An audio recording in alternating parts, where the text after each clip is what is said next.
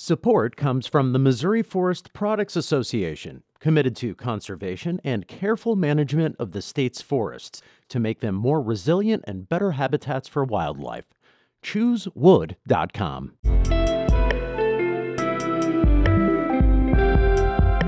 From the St. Louis Public Radio Newsroom, this is The Gateway. It's Wednesday, February 28th. I'm Jonathan Ahl.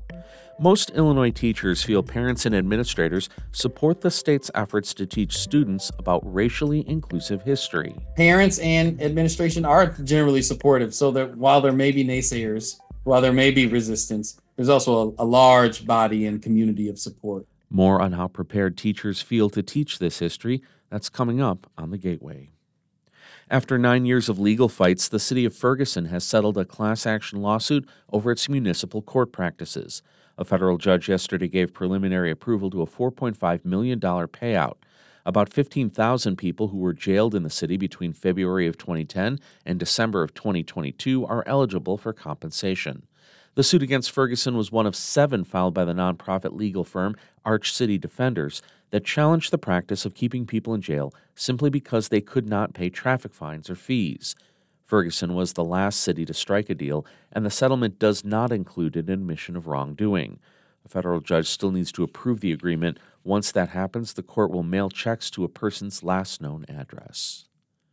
The number of pedestrians, bikers, and drivers in St. Louis killed in traffic crashes has skyrocketed over the last few years.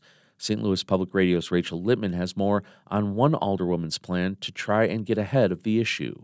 Alderwoman Kara Spencer's bill adds detail to the definition of reckless driving, but it also gives police the authority to immediately put a boot on a car when the driver has been pulled over and ticketed for reckless driving. Spencer of the 8th Ward says it's a better solution than sending someone to jail. Right now, when a police officer pulls someone over, they're giving them a ticket, but they're going about their merry way, really, at the end of the day. What we want to do is stop the vehicle. Pedestrian safety advocates say the bill will lead to more cars being abandoned in locations that could block pedestrian access. They are also concerned the language will not hold up in court. I'm Rachel Littman, St. Louis Public Radio. Missouri's candidates flocked to Jefferson City to file for state-based offices. Yesterday marked the first day of a roughly month-long filing period where people can run for federal, statewide, and state legislative offices. Republicans have been dominant over the past few election cycles in Missouri, but Democrats like State House aspirant Ray Reed of Brentwood say his party can make some inroads in November. And I'm really excited to bring the issues that matter most to my community and my generation with me, fighting for them in Jeff City. Missouri's primary is on August 6th. Thousands of students in the St. Louis Public School District were left without a way to and from school after bus drivers didn't show up to work on Monday and Tuesday. St. Louis Public Radio's Lucretia Wembley has more. Nearly 100 bus drivers called off sick after a diesel mechanic at the Missouri Central Bus Company said he found a noose near his workstation last week. The incident allegedly happened after the worker had a disagreement with his supervisor about fixing the brake systems on some school buses. St. Louis Public School officials say 56 bus routes were left uncovered due to the internal driver dispute, leaving thousands of kids without rides to and from school. Officials at Missouri Central Bus say they have a zero-tolerance policy for racism and discrimination. They plan to hire a third-party investigator to look into the matter.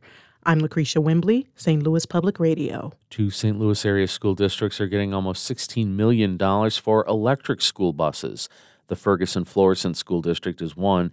It will purchase 16 electric buses through the Environmental Protection Agency's Clean School Bus program.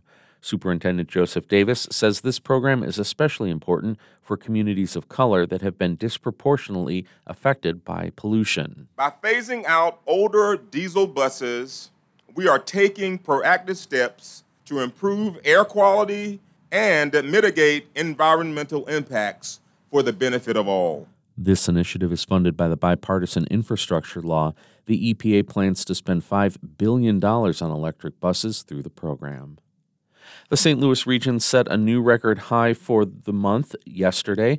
St. Louis saw a high of 86 degrees, which broke both the day's and month's record high. This was the second day in a row to break a daily heat record in St. Louis. The previous record for a February high was 85 degrees set in 1972.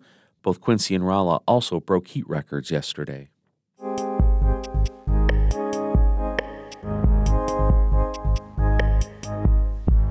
In 2021, Illinois became the first state to require public schools to teach Asian American history. That was on top of teaching the history of LGBTQ people, Black people before enslavement, and the Holocaust. So how are teachers doing? Emily Hayes spoke with University of Illinois education professor Asif Wilson, who has been studying this question. He leads the state's 5-month course for teachers on the requirements.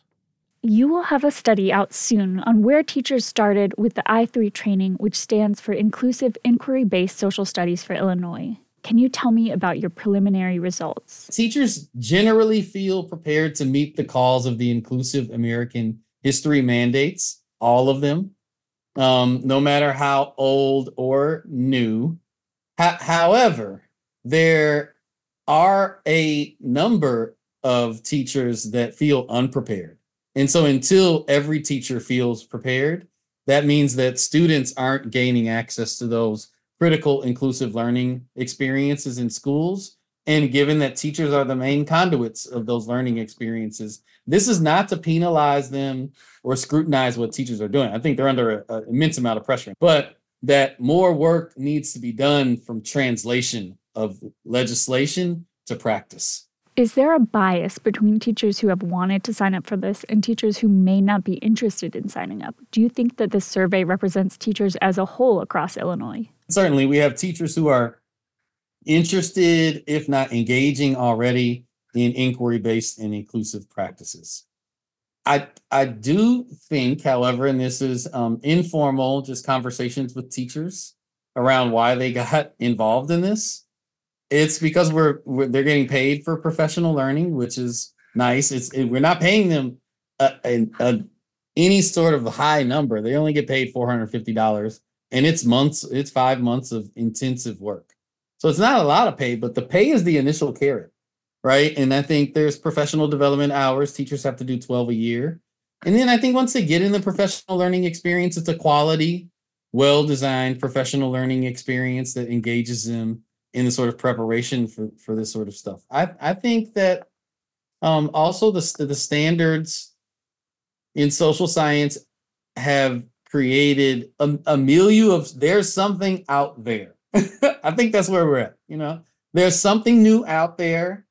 Some people are moving towards that newness at different rates. And I think that's created some curiosity in people to get involved in professional learning. I think the impression that a lot of us have is that outside of Chicago, there's a lot more pushback from parents and administrators to teachers who might want to teach more about inclusive Black history or Asian American history. Was that true in the surveys? So out of the 600 plus survey responses that we received, we found that both administration, as we wrote in the survey, school and district administration, and parents and families were generally supportive of both inquiry-based learning in social science and inclusive history in social science. And so this might, butt up against, it doesn't negate the communities that are resistant to these sorts of learning experiences. I'm not saying that they don't exist, but the survey data that we received illuminated that parents and administration are generally supportive. So that while there may be naysayers, while there may be resistance, there's also a large body and community of support for both inquiry-based learning and inclusive American history in Illinois. That was Asif Wilson, a curriculum and instruction professor at the University of Illinois in Urbana-Champaign. Thank you for talking with me. Thanks for having me. Take care. I'm Emily Hayes. That piece came to us from member station WILL in Champaign-Urbana, Illinois. The Gateway is a production of St. Louis Public Radio, a member-supported service of the University of Missouri, St. Louis. Music by Ryan McNeely of Adult Fur. I'm Jonathan Ahl, and from the St. Louis Public Radio newsroom, this has been The Gateway.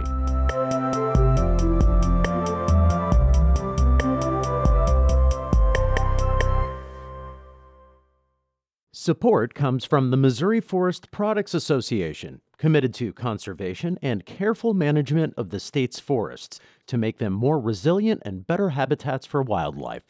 ChooseWood.com